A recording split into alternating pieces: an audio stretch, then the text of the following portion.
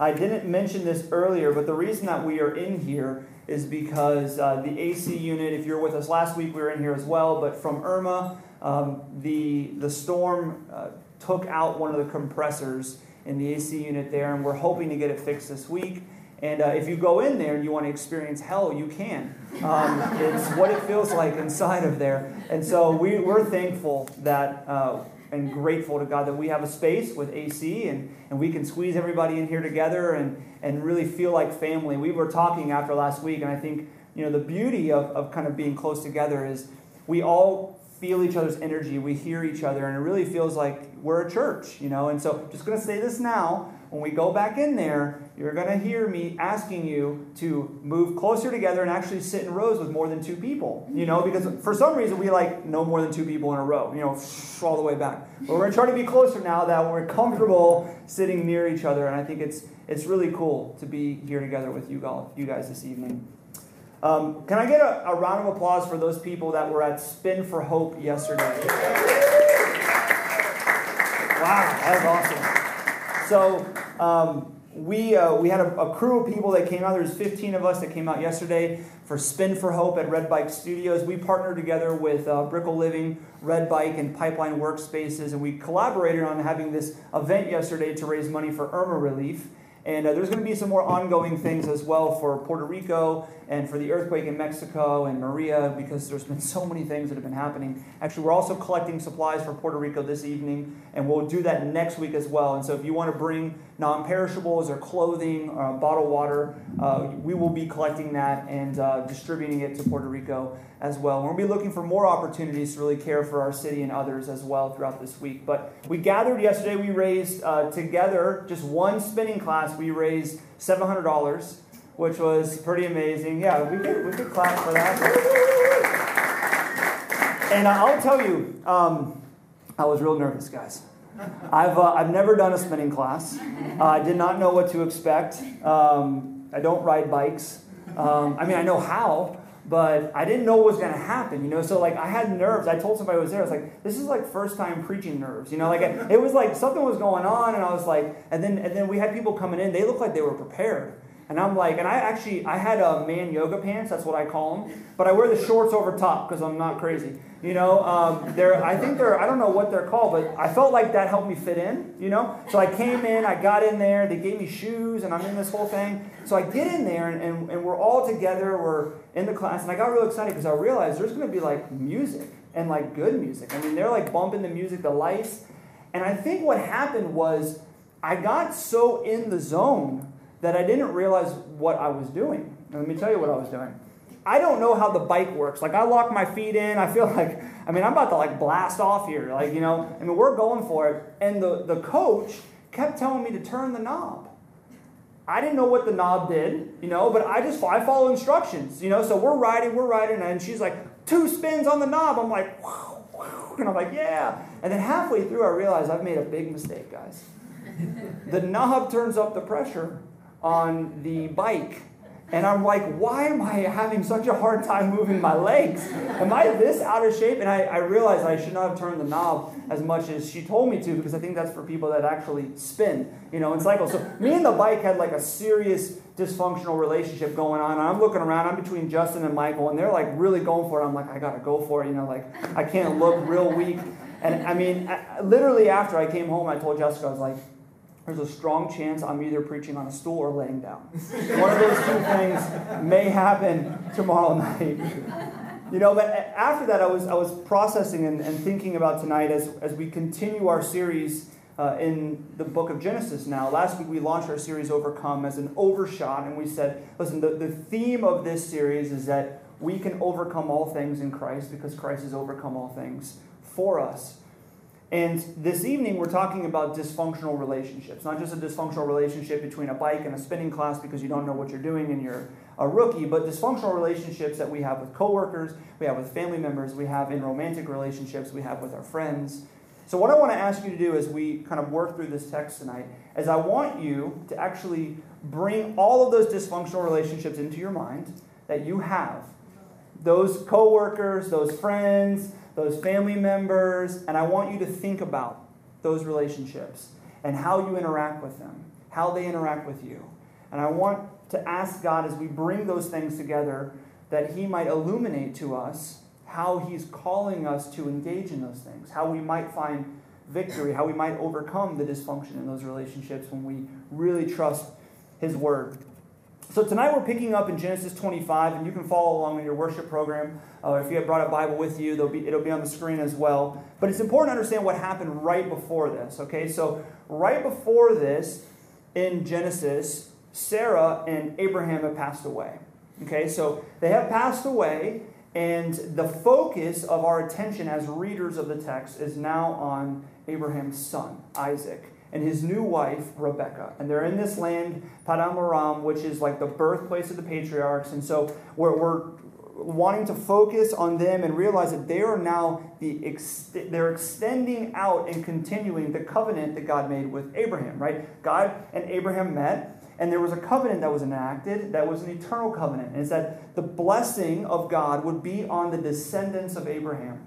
And that they would, remember the story, if you've read it before, they would be like numerous as the stars in the sky. And so now Abraham has passed, and Sarah has passed, and Isaac is carrying this forward with his new wife, Rebekah. It's important also to understand this, and this can throw you for a loop. When you read this, it seems as if Abraham actually never knew his grandchildren. He never knew Jacob and Esau. But in fact, he did. See, Abraham actually passed away when Jacob and Esau were about 15 years old. But what's important to understand when you read the Old Testament especially is that Eastern literature arranges text differently than we do. Like when we write chronologically, right? And then we have flashbacks. Well, the way that it works here is they're wanting to give the emphasis on certain characters. And so right before this, Abraham has passed away, but he actually doesn't pass away until Jacob and Esau are 15 years old. And the reason that this is important is because you need to understand that Jacob and Esau have spent time with Abraham. They know of the importance of the covenant that was made with him. They know of the importance of Abraham and his children after him, following after the things of God. But the author of Genesis, Moses, wants to direct your attention away from Abraham to Isaac and Rebekah as they continue forward the covenant that was made with Abraham. So here's what we pick up. It says, Isaac was 40 years old when he took Rebekah, and the daughter of Bethuel Aramean of Paddan Aram, the sister of Laban the Aramean, to be his wife.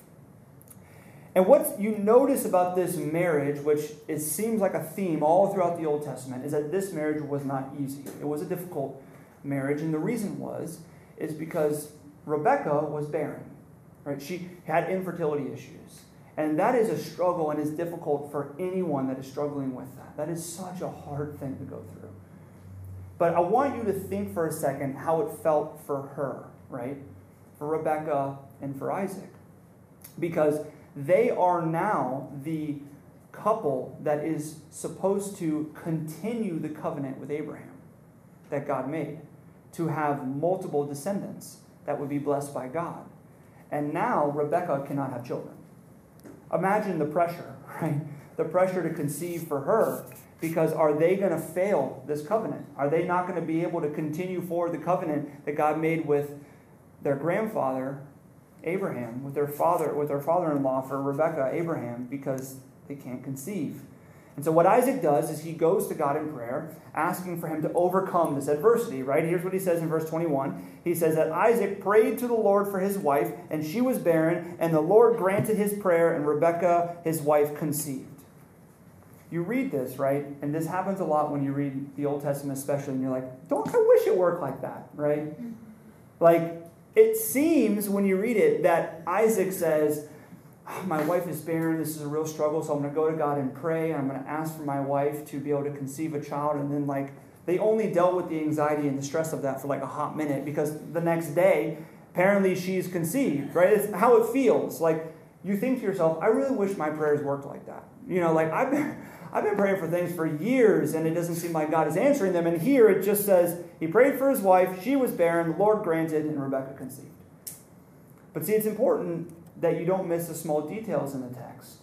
Because what it says in verse 20 is that Isaac was 40 years old when he married Rebekah. And then in verse 26, it says that Isaac was 60 years old when she bore them. Meaning he prayed this prayer for 20 years. Feels different now, right? His wife was barren. He felt the anxiety and the stress and the pressure of being able to continue forward this legacy that God has put over this family. And he's been praying this prayer for 20 years. And he's probably wondering, like, God, do you love me? Are you here? Are you faithful? I mean, what is going on? We talked about this last week, right? Where we come to read Scripture and we know and we believe in our mind that God is good and that he's loving, but then from our limited perspective, when he doesn't engage in our life and act in the way that we want him to act in the time that we want him to act, we think, maybe he's cruel. Maybe he's uncaring. But in fact, he's not, right? He acts at the exact moment, at the right time, to not only reveal his faithfulness, but to do so in a way that is good and loving for you from our limited perspective when we can't understand that he is. He empathizes with us in our weakness, and he actually does hear our prayers. And when he responds and when he acts, it is in fact good. And so they've been praying this prayer for 20 years, and God answers their prayers and gives Rebekah twins. And remember, there's no ultrasounds back then, right? So she doesn't know this. She just feels like something is off. She has that mother's intuition. She's like, something peculiar is going on here. And so she does the same thing that Isaac does, and she goes to God in prayer. In verse 22, it says, the children struggled within her, and she said, if it is thus, why is this happening to me? It's like another thing. Is everything okay? Is the baby okay?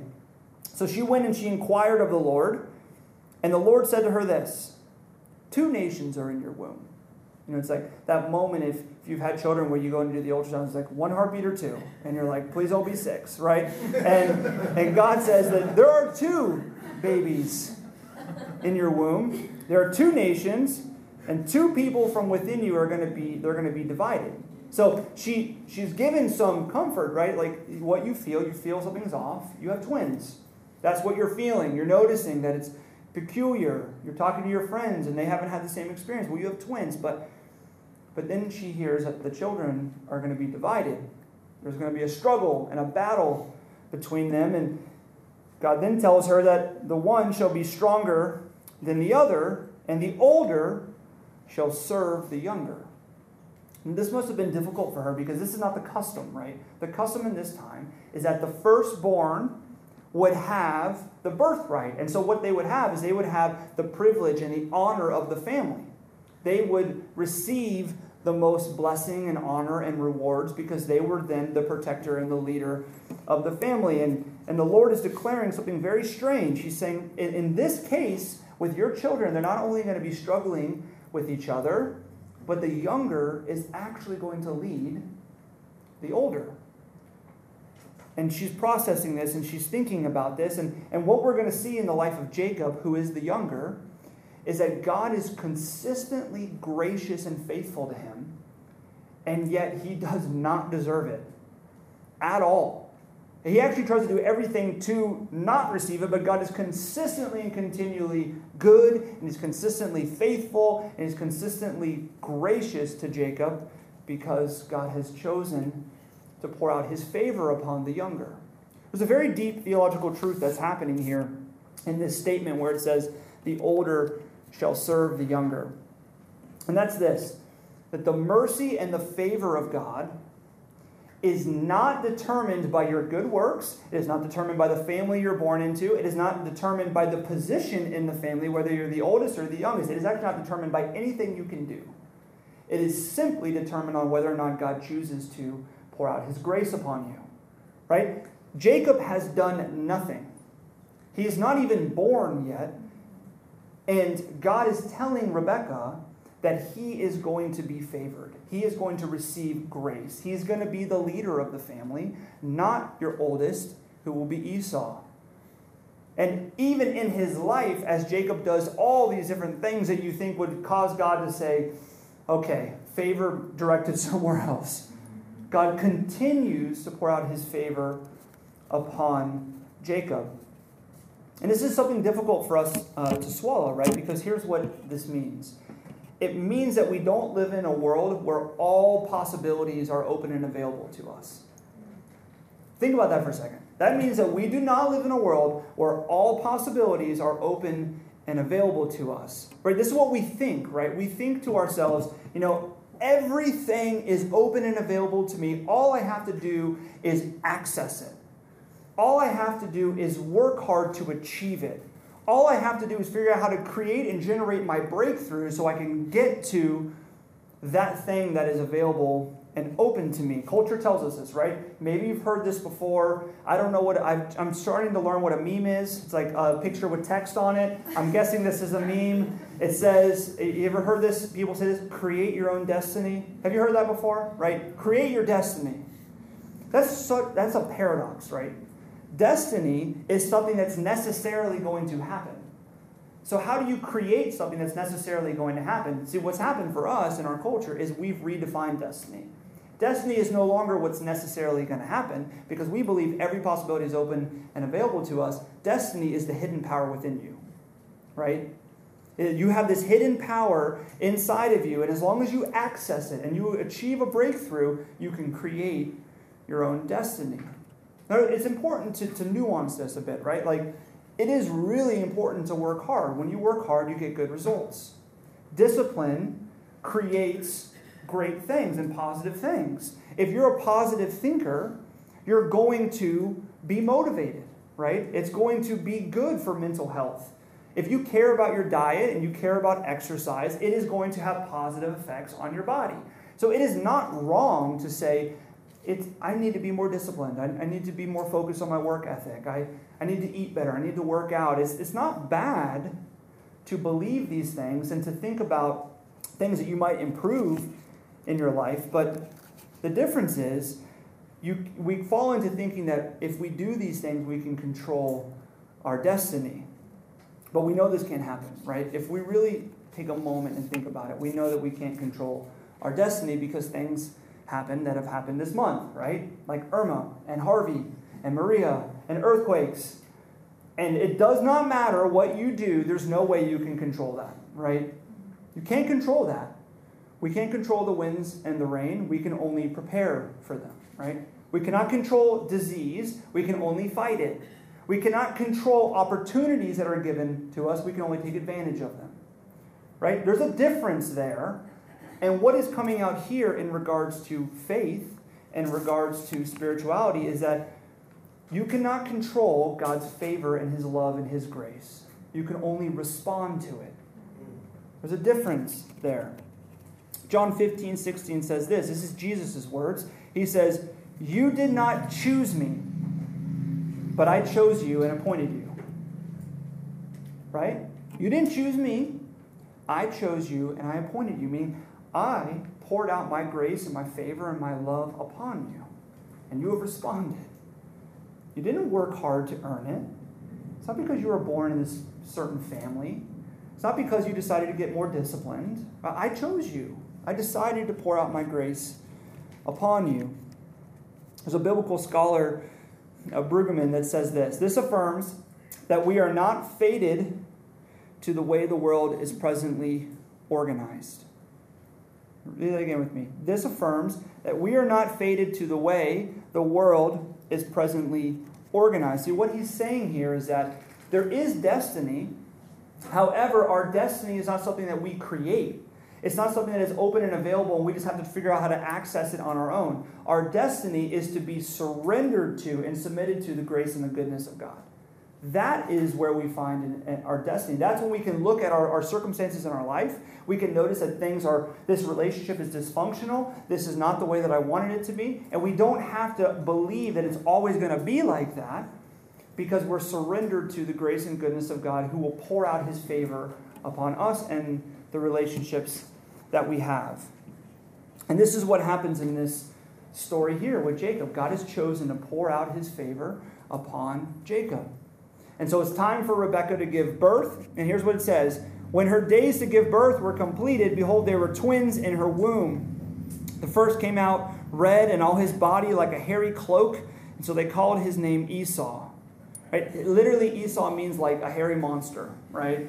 So can you imagine that conversation when he grows up? Like, hey, Mom and Dad, why'd you name me Esau?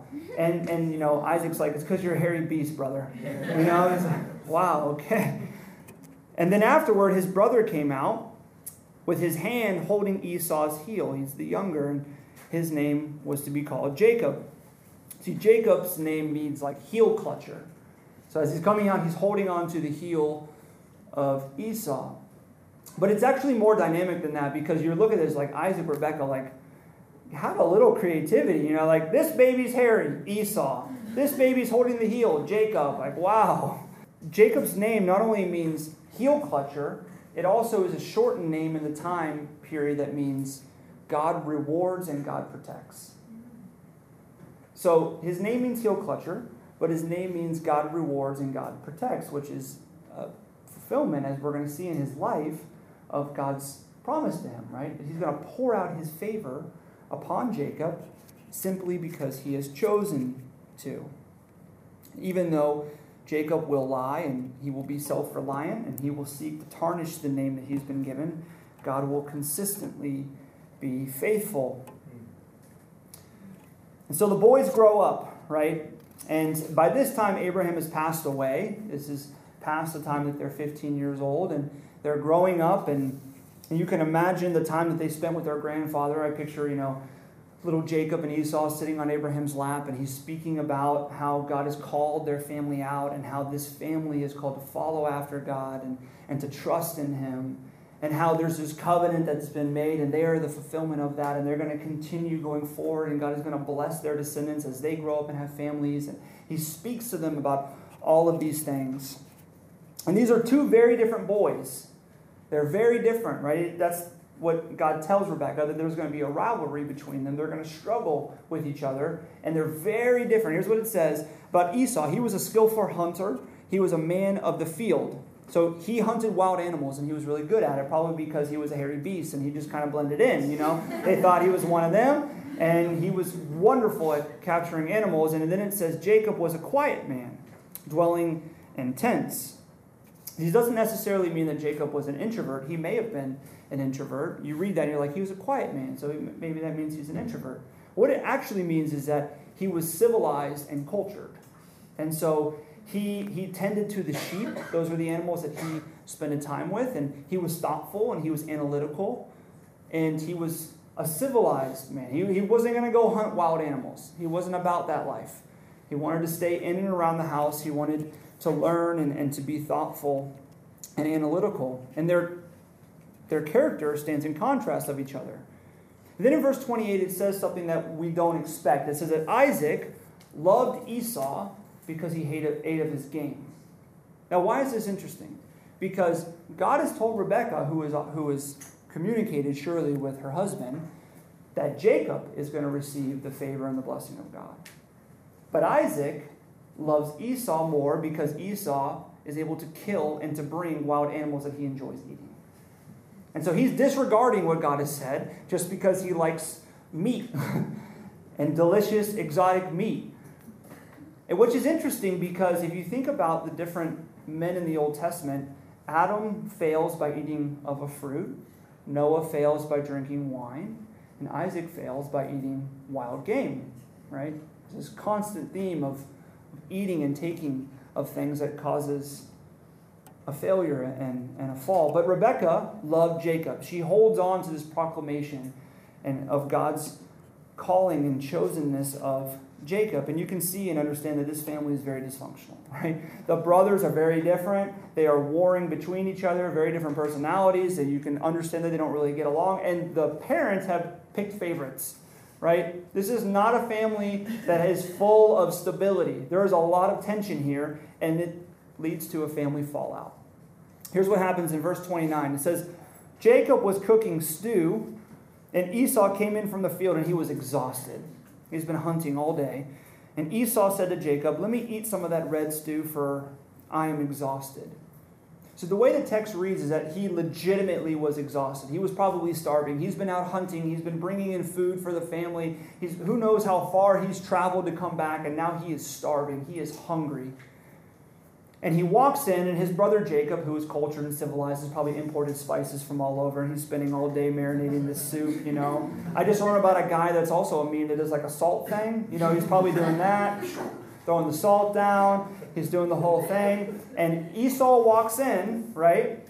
And Esau smells this smell of this delicious soup. And you know what happens when you're really hungry and your stomach starts turning, right? And so he wants some of this. And his brother's been preparing it. It's like a perfect meal, this red lentil stew after a long, hard day or many days of hunting animals. And this is an opportunity for Jacob to love his brother, right? He's been working on the stew. He can't eat it himself. And his brother's hungry, so he's going to pour him a bowl and give it to him. But what does Jacob do? He sees an opportunity to exploit his brother, right? It says this in verse 31. He said, "Sell me your birthright." So his brother walks in. He's like, "It smells so good, Jacob. Jacob, you're such a great cook. I love those spices and the salt and the whole thing. Can I have a bowl?" And he's like, "Sell me your birthright."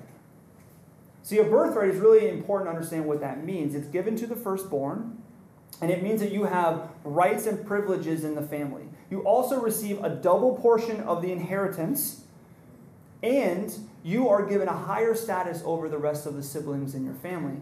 But it also comes with great responsibility. You don't only receive honor and privilege and rewards and blessings, you also are charged with being the leader and the protector of the family. And in this instance, it also comes with something else, which is apprehended by faith. It's that you are the one that is going to carry forward the Abrahamic covenant. That is following you as you hold this birthright. And see, what you notice here is that Jacob appreciates and has a very well-grounded understanding of the importance of the birthright. He understands its value. He understands how important it is.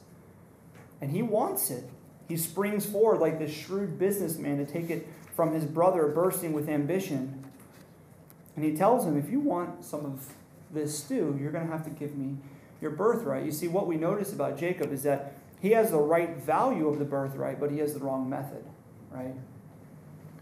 It says that Esau, who, as we said before, is thoughtless, right? And he's lacking faith. He doesn't understand the value of the birthright, and he just kind of gives it away. He says, "I'm about to die. Of what use is a birthright to me?" So Jacob says, "Swear it to me now." So he swore it to him, and he sold his birthright to Jacob. And in that moment, it was done. It was irrevocable. The birthright has now been transferred from Esau to Jacob, and this can happen. This has happened in other situations in the Old Testament as well. Because Esau wanted to be immediately satisfied. And Jacob, who had a healthy understanding of the birthright, wanted to prolong his satisfaction, but he had a method that was deceptive and a method that was looking to take advantage of his brother. And so Jacob gave Esau bread and lentil stew, and he ate it, and he drank, and he rose, and he went his way. And thus Esau despised his birthright. You can imagine how much dysfunction this is going to bring into the family as we go forward, right, in the rest of this series. Not only between Esau and Jacob, but as the whole family gathers together between Isaac and Rebekah, it is going to bring a lot of failure and a lot of destruction and dysfunction to this family. So the question is, in this story, right, the theme for today is overcoming dysfunctional relationships. And I've asked you to bring all the dysfunctional relationships that you have in your mind, coworkers and friends and family members and romantic relationships. What are we to learn from this? Like, what can we glean from this? Well, there are two things that we can learn not to do, and there's one thing that the text reveals to us that we can follow. And the first is this, that we're not to do. Do not follow Jacob's example of taking opportunities to advance yourself at the expense of others. Right? This is self-evident that pride and selfishness leads to relational dysfunction. Right? If you are prideful and you are selfish in a relationship, and your mindset and your actions lead to you making decisions and doing things to advantage yourself and disadvantage the other person, that is going to lead to dysfunction. It's self-evident, right? In college, I had this friend, and he always came to dinner with us. We'd go out to dinner, and I noticed that he never ordered food. It was like strange. He ordered a water, maybe with lemon, And so all sitting there, we all ordered food, and what became evident is that he waited until everybody was done eating. And then he'd be like, are you going to finish that? You know, and so he obviously did not care about germs, right? Half-eaten hamburger, he's going to go for it. So he'd bring all the food together, all the leftovers, and he would eat all the leftovers. And so what happened was, in time, it led to a lot of dysfunction. Why? Because when we went out to dinner, everyone felt guilty eating the food that they paid for, you know? It's like, you know, he's sitting right there and he's watching, you know. He's wondering, are you going to eat that last bite of the pickle because he wants it, you know what I mean? And it led to this dysfunction because he only was concerned with advantaging himself. He didn't care if it disadvantaged other people, if it made other people uncomfortable. He just wanted to advantage himself. And in healthy relationships are when both parties are looking to advantage the other person, not looking to advantage themselves. And then the second example not to follow is Esau, right? Don't follow Esau's example of being focused on your immediate satisfaction, right? He gives up something very valuable because he just wants to be satisfied in the moment. He just wants to fill his belly with stew.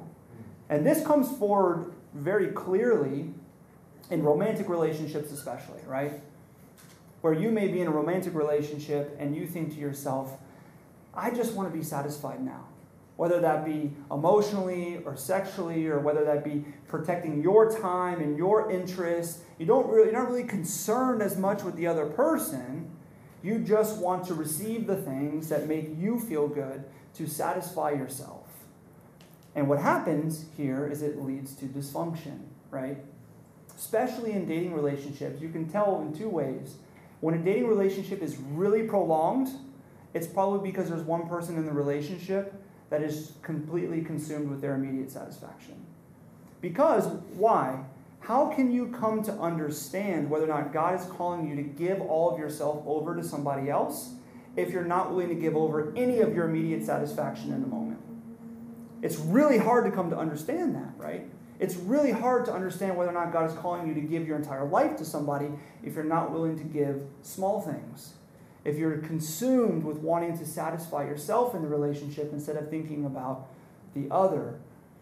So there's two examples here not to follow. And the one to follow is from Jacob. It says this, do follow Jacob's example of valuing the things of God. He values the birthright, right?